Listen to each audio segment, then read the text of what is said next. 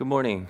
It's good to see you and worship God with you, and at this time, share the Word of God with you. As we begin this section and portion of our service, let's start with a prayer. Almighty God, in you are hidden all the treasures of wisdom and knowledge. Open our eyes that we may see the wonders of your Word, and give us grace that we may clearly understand and follow the way of your wisdom. We do not live by bread alone, but by every word that comes from your mouth. Make us hunger for this heavenly food, that it may nourish us today in the ways of eternal life, that we may feast on Jesus Christ, the bread of heaven. Aid the servant now in bringing forth the word of God, that he may glorify you, and aid your people to hear these words of life as they are the words of God. In the name of Jesus Christ, amen. Let's turn to Matthew chapter 26. The Gospel of Matthew chapter 26, that is the first book of the New Testament, verses 26 to 29. And if you have a pew Bible that you can find in the seat in front of you, you can turn to page 781 and join us there. Matthew chapter 6, verses 26 to 29. When you have found it, please rise for the reading of God's word. Hear now the word of the Lord. Now as they were eating, Jesus took bread, and after blessing it, broke it, and gave it to the disciples, and said, "Take, eat, this is my body." And he took a cup, and when he had given thanks, he gave it to them, saying, "Drink of it, all of you, for this is my blood of the covenant, which is poured out for many for the forgiveness of sins. I tell you, I will not drink again of this fruit of the vine until that day when I drink it new with you in my Father's kingdom." This is the word of the Lord.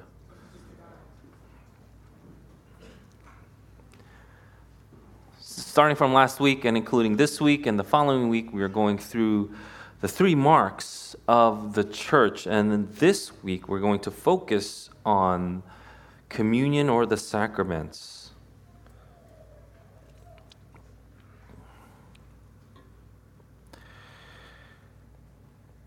Through the Word of God, what has happened 505 years ago and is still going on today, what we call Reformed theology, we have something that is called the marks of the church. The true mark of the church is then ultimately in its submission to the Scriptures. But what does that look like? What does it look like to say that you have now submitted yourself to the Scriptures? And so there is a delineation of sorts that we have seen throughout our Reformed history, and it's most often down to three things, and that means in the very least, this is what it means, in the very least, the church must have these three things to be called a church. And they are, number one, faithful preaching and teaching; number two, faithful administration of the sacraments; and number three, faithful church discipline. And focusing on these marks, the Reformers were not saying that all a church needs are these three marks alone. What they intended by listing these was to focus how you could recognize a true church. So if you go to a church, how do you know it's a true church? Because the true church of Christ would have more marks than just these three that I've mentioned. We could name other things like prayer, devotion, fellowship, suffering, love, and so on and so forth. But these aren't always observable marks. But the three marks here are there to display the faithfulness of the church. This morning, I would like to go even further to show that these three marks of the church aren't simply delineations from our theology, but it would also lead to the extraction of these other marks that were aforementioned, like prayer, devotion, fellowship, etc. What I, of course, mean by that is that you can't have these three things without the other things that I mentioned. And when you have these three things, you will most naturally see the other things that I mentioned flow out. And so the first mark that we had gone over last week was the right or faithful preaching of God's word. Faithful preaching is an obvious mark of the church. Without right preaching, you wouldn't have the essential teachings of Scripture, and without a foundation of correct teaching, no group could rightly call themselves a church, let alone a Christian. So how do we know that we are rightly preaching and teaching the Word of God? How do you know that? Because anybody can claim that they are rightly preaching and teaching the Word of God. And so throughout the ages, the church has something called confessions that are meant to help the church differentiate between what was orthodox and heresy. The first Christian confession and creed came out in this context. It was to the loyalty oath imposed by the Roman Empire. Christians in the first century were required to say publicly, Kaiser Kyrios. Kaiser Kyrios, translated, means Caesar is Lord. And while the first century Christians, when they heard this, what they try to do, as Christians, we try to render obedience to the government as much as we can. When they heard this, they balked. They could not adhere to this mandate. So in response to the mandate that Christians were given, this was their confession. Jesus o Kyrios. Jesus is Lord. That we see in church history as the first confession that the church has made throughout history. And so the great creeds and confessions of church history has been in response to heresy and threats against orthodox Christian doctrine. Unfortunately, the church today has this very infantile notion that we are not to be political. 2 seconds on this thought pattern. 2 seconds would leave any believer at an impasse. You can't go on beyond that statement that you can't be political.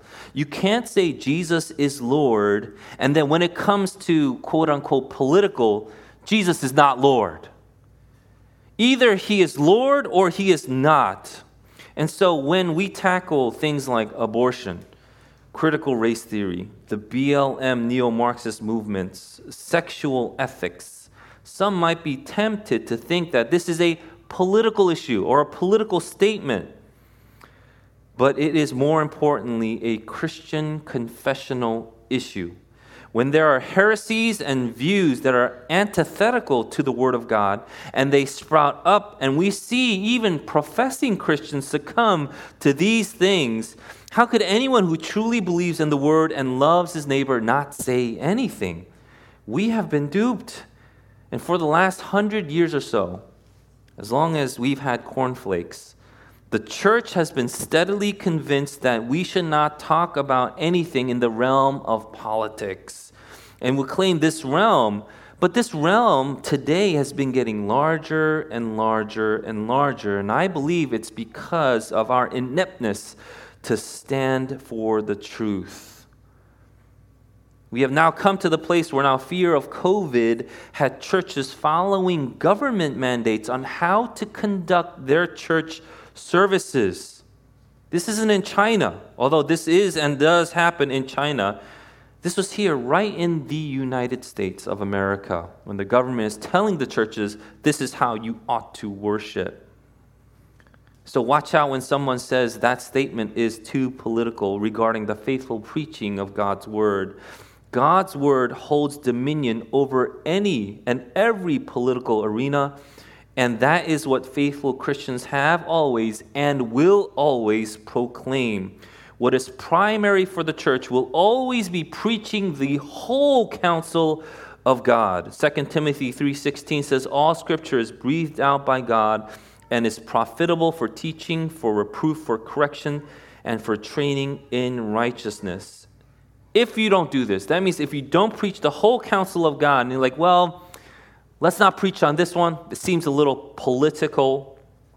If you don't preach the whole counsel of God, you will succumb to unsound teaching.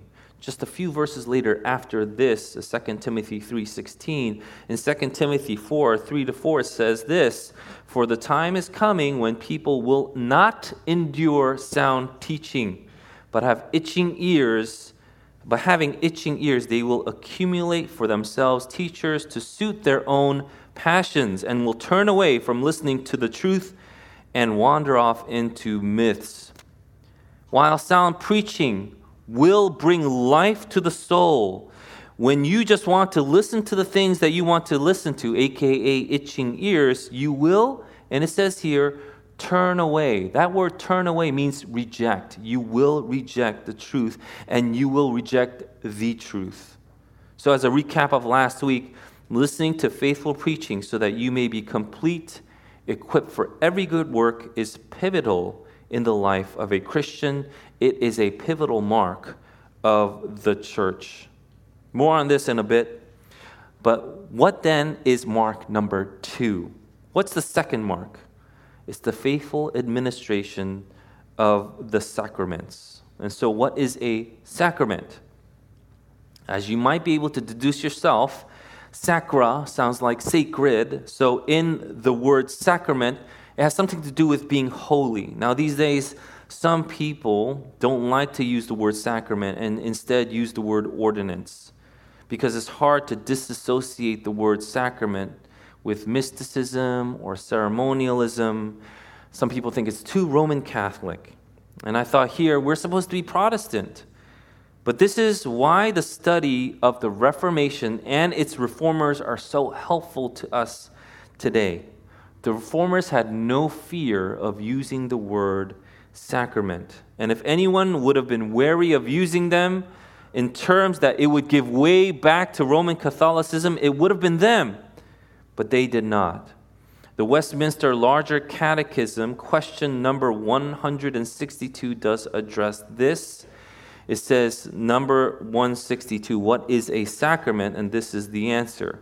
A sacrament is a holy ordinance instituted by Christ in his church to signify, seal, and exhibit unto those that are within the covenant of grace the benefits of his mediation, to strengthen and increase their faith, and all other graces, to oblige them to obedience, to testify and cherish their love and communion one with another, and to distinguish them from those that are without. We haven't gone to this question yet, but now it's important to distinguish the difference between what the Roman Catholics teach. They teach that there are 7 sacraments. The 7 sacraments that they teach are baptism, confirmation, Holy Communion, confession, marriage, holy orders, and the anointing of the sick. But according to the Catechism, and according to the Catechism of the Catholic Church, 2nd edition, page 293, these sacraments are efficacious signs of grace instituted by Christ and entrusted to the Church, by which divine life is dispensed to us. The visible rites by which the sacraments are celebrated signify and make present the graces proper to each sacrament. In other words, as they would say in the page before, the Roman Catholic Church believes that the sacraments are necessary for salvation. This is what Protestants believe to be sacerdotal. This is a sacerdotal approach to salvation. It is a works-based salvation, and we believe that there is no ritual necessary for salvation. We have been saved by grace alone, sola gratia. In Titus chapter 3, it says this in verse 4, "But when the goodness and loving kindness of God our Savior appeared, he saved us, not because of works done by us in righteousness, but according to his own mercy, by the washing of regeneration and renewal of the Holy Spirit, whom he poured out on us richly through Jesus Christ our Savior, so that being justified by his grace, we might become heirs according to the hope of eternal life." And that's grace alone. By grace alone, we have been saved. Not by any works, not by any ceremony that we do. It's not by any sacrament that we would be able to follow. But here is verse 8 of that chapter. The saying is trustworthy, and I want you to insist on these things so that those who have believed in God may be careful to devote themselves to good works. These things are excellent and profitable for people. So while these works don't save us, works and obedience are not absent from the Christian life. Works proceed from faith. It does not precede faith. So it proceeds from faith. It does not precede faith. You don't do works to be saved, but you are saved to do works. This is the difference I believe, between heaven and hell. It's such an important difference. No work that you can do will save you. If we could have attained some kind of works-based salvation, then there would be no need for a Savior. You wouldn't need a Savior if you could attain this on your own, by your own merits.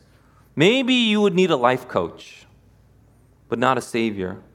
A counselor maybe, but not a Savior. Maybe you need a hype man, but not a Savior. What we recognize is that in our utterly depraved state, we need a Savior. And it is through Christ, His Word, and His Spirit that we are now equipped to do good works. Now that I've said all this, since sacraments are not necessary for salvation, do we have to do them? Do we have to do them? And the answer is yes. Your works are a sign of your obedience to God. Again, while your works do not save you, saved people do good works. Let me read for you Ephesians chapter 4. It's a little long, so you can't turn with me if you want to read along with me. But Ephesians chapter 4, verse 25 to 32. It says this, Ephesians chapter 4, verse 25 to 32.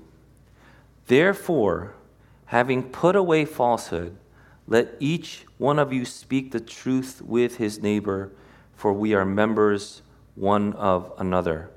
Be angry and do not sin. Do not let the sun go down on your anger, and give no opportunity to the devil. Let the thief no longer steal, but rather let him labor, doing honest work with his own hands, so that he may have something to share with anyone in need. Let no corrupting talk come out of your mouths, but only such as is good for building up, as fits the occasion, that it may give grace to those who hear. And do not grieve the Holy Spirit of God, by whom you were sealed for the day of redemption. Let all bitterness and wrath and anger and clamor and slander be put away from you, along with all malice. Be kind to one another, tender-hearted, forgiving one another, as God in Christ forgave you. So it starts with the word therefore. So what's the therefore? Therefore, since you are now a Christian. Since you are now a Christian, you ought to do all these things. So then how important are these sacraments? The answer is incredibly important, because it is our Lord Jesus who instituted them for us to adhere to. Now, the Protestant church does not have 7. We believe that Jesus clearly and most obviously instituted 2 sacraments. The first one is baptism, and scriptural support can be found in Matthew 28:18-20. And Jesus came and said to them, all authority in heaven and on earth has been given to me. Go therefore and make disciples of all nations, baptizing them in the name of the Father and of the Son and of the Holy Spirit, teaching them to observe all that I have commanded you. And behold, I am with you always to the end of the age. I'd like to add, what a political statement that Jesus said. All nations, everything that I commanded you? Oh my goodness. And so Jesus instructs his disciples to make disciples and to baptize those disciples in the name of the Father, the Son, and the Holy Spirit. Here is the astounding part. This is astounding. Jesus nowhere explains what he means by that. Nowhere in the Bible does Jesus say, this is how you should baptize. He does say, this is how you should pray, but not how you should baptize. That is astounding, especially in our day and age, because people ask, how should you baptize? Nowhere does Jesus say how we should baptize. Now, here is something even more astounding. Nowhere in the Bible does it say the disciples were confused about what Jesus was commanding. They weren't like interjecting, Jesus, Lord, what do you mean by baptism? Do you mean dunking, sprinkling, dousing? Nowhere do you see in the Bible them being confused. So it would seem to me then they knew exactly what Jesus was talking about, and there was a basic understanding of what baptism meant when Jesus said, go and baptize. In the Old Testament, because remember, the New Testament was not written yet, right? So remember, the New Testament wasn't written yet, so yes, the understanding of baptism in the Old Testament. Now, I don't have time to go over every instance of baptism in the Old Testament. I'll go over mainly 2 or 3 passages which I think can cover what Jesus and disciples understood what baptism to mean. Again, if you want to go into a deeper kind of whole of what baptism is, we do have a podcast on baptism out there for you to listen to. There is a Greek translation of the Old Testament. It's called the Septuagint. It's called the Septuagint because Septuagint means 70, and there are 70 scholars who would translate the Hebrew Bible or the Old Testament into Greek in the 3rd century BC. This is significant because even Jesus quotes from the Septuagint.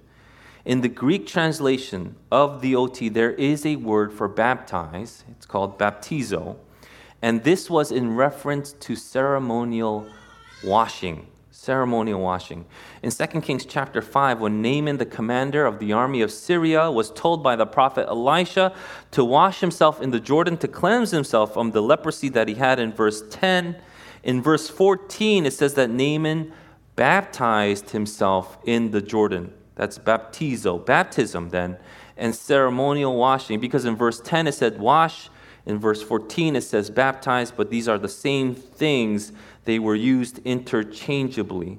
And so when we turn to the Old Testament, here are just 2 passages on which talk about ceremonial washing. Exodus chapter 30, verse 17 to 21, the Lord said to Moses, "You shall also make a basin of bronze with its stand of bronze for washing. You shall put it between the tent of meeting and the altar, and you shall put water in it, with which Aaron and his sons shall wash their hands and feet." So here it is, washing, a ceremonial washing in Exodus. In Leviticus chapter 14, verse 9, it also says, on the 7th day he shall, this is for leprous people, on the 7th day he shall shave off all his hair from his head, his beard, and his eyebrows. He shall shave off all his hair, and then he shall wash his clothes and bathe his body in water, and he shall be clean. So if we start to take all the examples of ceremonial washing in the New Testament and the baptism of Naaman in the Jordan, we see that the Jews of the 1st century would have seen baptism as a sort of ceremonial washing. In this way, the water that is applied or the mode of baptism is less important than the meaning behind it. I'll say it again. The water that is applied or the mode of baptism is less important than the meaning behind it. When Jesus commands baptism to his disciples, then baptism takes on an added significance from the Old Testament. It is an outward, ceremonial washing with water, just as it was in the Old Testament. However, now it is to be administered to every disciple of Jesus Christ as an outward sign of God's covenant with them. And the signs of the covenant are to be taken in faith, just as Abraham took the sign of the covenant of circumcision in Romans 4:11. The sign of the covenant of baptism is a mark that one receives to signify that he or she has been washed by the blood of the Lamb, and now they have right standing with God. So it acts as a sign. Baptism is a sacrament that acts as a sign of the covenant. And according to Paul, the sign of the covenant also acts as a seal. So that is why we say baptism is a sign and seal of the covenant of God that he has made with his people. And this is what it means to be a seal. So first there's a sign. A sign means it's showing people what has actually happened. A seal is formed when, let's say, a signet ring from a high-ranking official presses on the hot wax that is placed on a document. What that does is it guarantees the authenticity of the object on which the seal was placed on. So by receiving the seal in faith, those that belong to the Lord are marked in a visible way that confirms your rightful place as an heir to God. So is baptism a big deal? Absolutely. It is a sacrament that must be rightly administered, but if you are a Christian in obedience to Christ, you receive the sign and seal of baptism and thereby show the world your faith in Jesus Christ. Now, what about the sacrament of communion? What is communion? What is the Lord's Supper? And here, the Westminster Larger Catechism also answers it. In question 168, it asks, what is the Lord's Supper? And this is the answer. The Lord's Supper is a sacrament of the new covenant in which by and giving, receiving bread and wine according to the pattern set up by Jesus Christ, his death is shown forth. Those who worthily take part, feed on his body and blood to their spiritual nourishment and growth in grace, have their union and communion with him confirmed, and testify and renew their thankfulness and commitment to God and their mutual love and fellowship with each other as members of the same mystical body. This sacrament also is commanded by our Lord Jesus Christ to keep. It is instituted at the time of Passover before our Lord was crucified. The Holy Communion, or the Lord's Supper, is also known as the Eucharist. The Eucharist means to give thanks.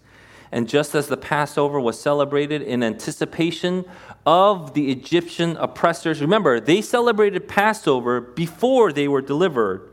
Holy Communion is celebrating our ultimate deliverance from sin and death. And so Jesus specifically commands his disciples to carry on the sacrament by saying, "Do this in remembrance of me." So what are the elements in the Lord's Supper? We are to take the bread and wine, in some cases grape juice, set it apart. That means it was meant for common use, but for this occasion it is set apart. And it is set apart by the words of the institution, thanksgiving, and prayer. We have these three specific elements when we partake in the Lord's Supper. And we take up the pattern set forth for us by Jesus Christ by taking the bread first and then the cup, by doing these things in remembrance of him. By us calling the Lord's Supper a sacrament, we are also saying that the Lord's Supper acts as a sign and seal of the new covenant and exhibits the benefits of Christ's mediation. So number one, how is it a sign? Really quickly, the bread and wine signify Christ crucified and its benefits. The bread is a sign of Christ's body given for us, and the wine is a sign of Christ's blood shed or poured out for us. How is it a seal? And here again, the Westminster Larger Catechism answers it. It says, what we read before, those who worthily take part feed on his body and blood to their nourishment and growth in grace, have their union and communion with him confirmed. So as we partake in the sacrament in faith, the reality of the benefits that Christ has promised is guaranteed and authenticated when we partake in the Lord's Supper. And so, is the Lord's Supper a big deal? The answer is absolutely. The first sacrament was baptism. By being baptized, we are exhibiting our faith in Jesus Christ's lordship over us. Baptism is a sign and seal we receive after we know that we are justified. And the sacrament of communion is where we have a sign and seal on Jesus Christ's spiritual nourishment and growth in grace. That's sanctification. So you need both justification and sanctification to have salvation. And when you have justification and sanctification, the promise is that one day we will have glorification. One day we will have glorified bodies just as Christ did when he, the first fruits of the resurrection, rose again from the grave on the third day. This is why these are pivotal marks, or the sacraments are a pivotal and crucial mark of the church. The church must faithfully administer these sacraments to be a church. If you don't, while you may call yourself a church, it may very well be like the churches in the book of Revelation, where Christ casts them out and takes their lampstand from them. It is no small thing we are taking into consideration when we consider the sacraments. It is no small responsibility that the church has when it administers the sacraments. It is incredibly important that the church discerns who is able to partake in the sacraments. And this example will lead us into the third mark, which we'll go over more extensively next week. But as far as communion is concerned, this is one part that we ought not to forget, we ought to remember. Paul writes to the Corinthians in his first letter, in chapter 11. He writes about communion. In chapter 11, verse 23, and this is what I actually read too before we open the table. This is what it says in chapter 11, verse 23. For I received from the Lord what I also delivered to you, that the Lord Jesus, on the night when he was betrayed, took bread, and when he had given thanks, he broke it and said, This is my body, which is for you. Do this in remembrance of me. In the same way, he took the cup after supper, saying, This cup is the new covenant in my blood. Do this as often as you drink it in remembrance of me. For as often as you eat this bread and drink the cup, you proclaim the Lord's death until he comes. Whoever, therefore, eats the bread or drinks the cup of the Lord in an unworthy manner will be guilty concerning the body and blood of the Lord. Let a person examine himself then, and so eat of the bread and drink of the cup. For anyone who eats and drinks without discerning the body eats and drinks judgment on himself. That is why many of you are weak and ill, and some have died. But if we judged ourselves, truly we would not be judged. But when we are judged by the Lord, we are disciplined so that we may not be condemned along with the world. So then, my brothers, when you come together to eat, wait for one another. If anyone is hungry, let him eat at home, so that when you come together, it will not be for judgment. About the other things, I will give directions when I come. This is a long passage. I want to explain a little bit about what this context was. Even when we read it in the Westminster Larger Catechism, the question should arise when we partake in these sacraments, especially when it comes to communion. How does one partake in it in a worthy manner? Because if you don't take the communion, if you don't take it in a worthy manner, you're taking it in an unworthy manner, and therefore you are putting judgment on yourself. The scriptures say this clearly. And so how does one partake in a worthy manner? First, we must discern the body. And what does that mean? What does it mean to discern the body? And looking at this context, it would mean at least two things. One, you cannot be participating in outward, unrepentant sin that would stumble another person on account of the testimony that you made. You can't proclaim Christ is King and then spit on his face. Now, there is a difference between understanding that we as a sinner humbly come to receive the bread and wine because we are at the tender mercies of God for our spiritual nourishment. Between that and someone who is outwardly, meaning blatantly blaspheming God with their actions. Even worse, if they call themselves a Christian while doing this. This is why I remind you before I administer the sacrament that if you are in outward, unrepentant sin, not to take communion, repent first. Turn back from your sins. Otherwise, when you take the bread and cup, you drink judgment on yourself. You are heaping more judgment and punishment on yourself when you do this according to the scriptures. So, as a pastor, this is what we call fencing the table. We fence the table to preserve the integrity of the table, but to also save you from further heaping of judgment on yourselves. And by coming up to take the bread and cup, you are effectively saying to me, Pastor Eugene, I am not in outward unrepentant sin. Instead, I come with a humble heart, knowing that if I am not fed by our Lord Jesus Christ first through his word and then the sacrament, I will go home hungry.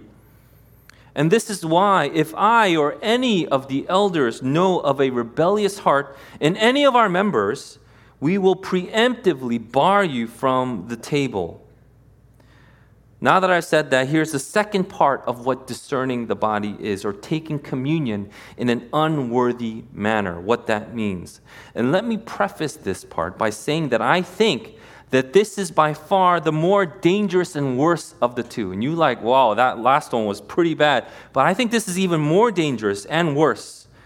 It is in one sense a part of the first example that I've mentioned, outward unrepentant sin, but it is far more dangerous than the others, and it is overtly condemned in the Bible. It is perhaps elusive only because sometimes we just see what we want to see. So what is it? And here it is. I'm going to read the verses before Paul gives us the words of institution of the Lord's Supper in 1 Corinthians 11.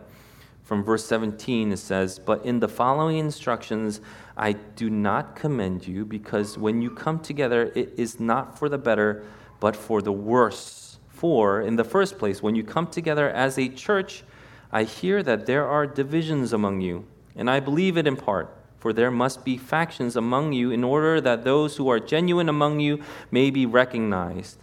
When you come together, it is not the Lord's Supper that you eat, for in eating each one goes ahead with his own meal. One goes hungry, another gets drunk. What? Do you not have houses to eat and drink in? Or do you despise the church of God and humiliate those who have nothing? What shall I say to you? Shall I commend you in this? No, I will not." You can see he's starting to get heated by even thinking about what is happening in the church. Discerning the body here would mean discerning your relationship with everyone in the body, in this church. This is not an individualistic examination that we are only to do when we examine ourselves before communion. What we are to do is a whole body check. The question is, are you okay with the brother or sister next to you? Are you okay with them? If not, are you causing divisions? Are you causing divisions through anger, failed fellowship, selfishness? Then in your discerning of the body, you are not worthy to take the Lord's Supper. That's what the Bible is saying. By doing these things, you are actually despising the church of God. And the Lord's Supper is an invitation by God to partake in the fellowship with Him and His church. By partaking in the Lord's Supper, you're not just going, whoop, here me and God, that's it. What you are doing is you are seeing this invitation that God is bringing together. His whole church is coming together. So you are having fellowship with God and with one another. You cannot despise someone and eat with them. In the same way, you cannot promote division in the church and partake in the Lord's Supper. So in your examination, that's what it means. Check your body. Do you have outward unrepentant sin? Stop committing that sin. Turn back to Christ and then partake in the Lord's Supper. Check your body in the sense where you check your relationship with the others in this church body. And here is Christ on anger. This is Matthew chapter 5. This is the beginning of his teaching. And he thinks this is so serious. He starts his teaching off with this.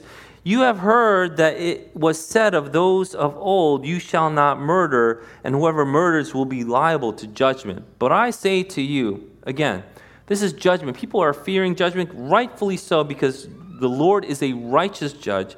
To be judged under his righteousness is something to be feared. But here's what Jesus says, "But I say to you that everyone who is angry with his brother will be liable to judgment.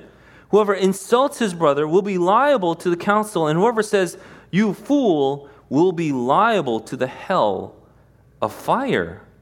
So if you are offering your gift at the altar and there remember that your brother has something against you, leave your gift before the altar and go. First be reconciled to your brother and then come and offer your gift. For those who have been reconciled to Christ, we must understand by this grace we are also reconciled to one another. He does say there needs to be some kind of division, some kind of faction. You need to find out what is true and what is false. Who is a true believer? Who is a false believer? That kind of factions must exist. We just read that in 1 Corinthians 11. However, these other worldly, secular factions, the things that are not pertaining to what the scriptures say, you're just angry for whatever reason, you are selfish for whatever reason, you think about yourself more than others for whatever reason, that is liable to judgment. He's saying, don't take the bread, don't take the cup, lest you drink and eat judgment on yourselves. So it seems that sinning against other Christians and not repenting is a failure also to discern the body.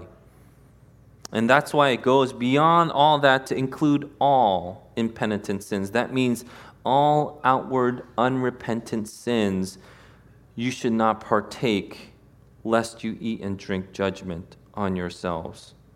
This is a very, very fearsome and awesome sacrament that we are partaking in. This is not just some small thing that we do. It's called sacrament because it is supposed to be taken with this kind of heaviness. Last week we talked about preaching, and people did come up to me and say, wow, this is really serious stuff that we hear rightly the Word of God preached. Otherwise, this is about the salvation of our souls. We could be damned by continuing to learn and adhere to false doctrine. And the answer is yes, it's that serious. These marks are not just some small marks, but just as that is serious, so is this mark of the sacraments. They must be rightly and faithfully administered. And so who are the sacraments for? How can they be rightly or faithfully administered? The sacraments are for Christians, not for perfect people. We must not confuse repentance with perfection. It is sinners who come to the table. It's sinners who are baptized. It's repentant sinners who are baptized that can partake in communion. And that's what the makeup of the church should look like. Not perfect people. There's no such thing. There's no such thing as a perfect church. But the church is made up of sinners who put their faith in Jesus Christ as their Savior. These are people who have turned away from sin and now are turning to the true God. That's what we mean by putting our faith in Jesus as our Savior. People who have turned and are turning away from what is sin to now what is true, what is noble, what is pure, what is beautiful, what is commendable by the grace and power of the Holy Spirit. If you don't know Jesus Christ to this degree as your Lord and Savior, this is what the Scriptures admonish you to do. Turn away from loving the world, because those things will continue down in the path to bitterness. The more bitter you are, the more you know you are going to hell. And what the gospel shows us that through Jesus Christ, by the power of His Holy Spirit, we can now turn to God and have the peace of Christ rule over you. What a wonderful gift we've received when we understand the gospel, the true gospel of Jesus Christ. We hate the sin that causes death, that causes damnation, that leads us down into a path of bitterness. And we, by the power of the Holy Spirit, can start to love the things that are good, what is righteous, what is pure, what is noble, what is true. And so for us, by faithfully administering the sacraments, what we are doing is then we are proclaiming the true gospel for the world to see. This is a mark that the church must have, and we must not take it lightly.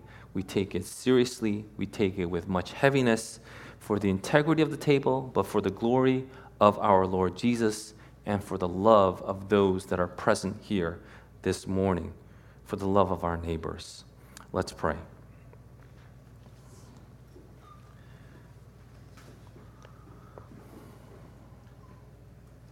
Lord, we thank you for giving us your holy institutions of baptism and the Lord's Supper. We understand that this is a serious matter, that we are not to take it lightly or willy-nilly, that we are to take it with the seriousness you have given these ordinances to us with.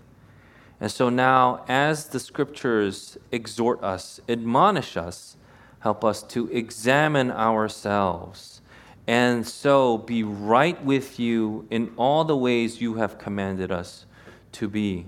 Let's take this time to pray, and let's take this time to ask the Lord to reveal to us if there is a sin that we are unrepentant of, to repent of those sins, to hate the sin that defiles, that confines, that imprisons, that causes death, and now by the power of Jesus Christ and His Holy Spirit, to love the things that give life, that are good, that are beautiful. Let's take this time to pray.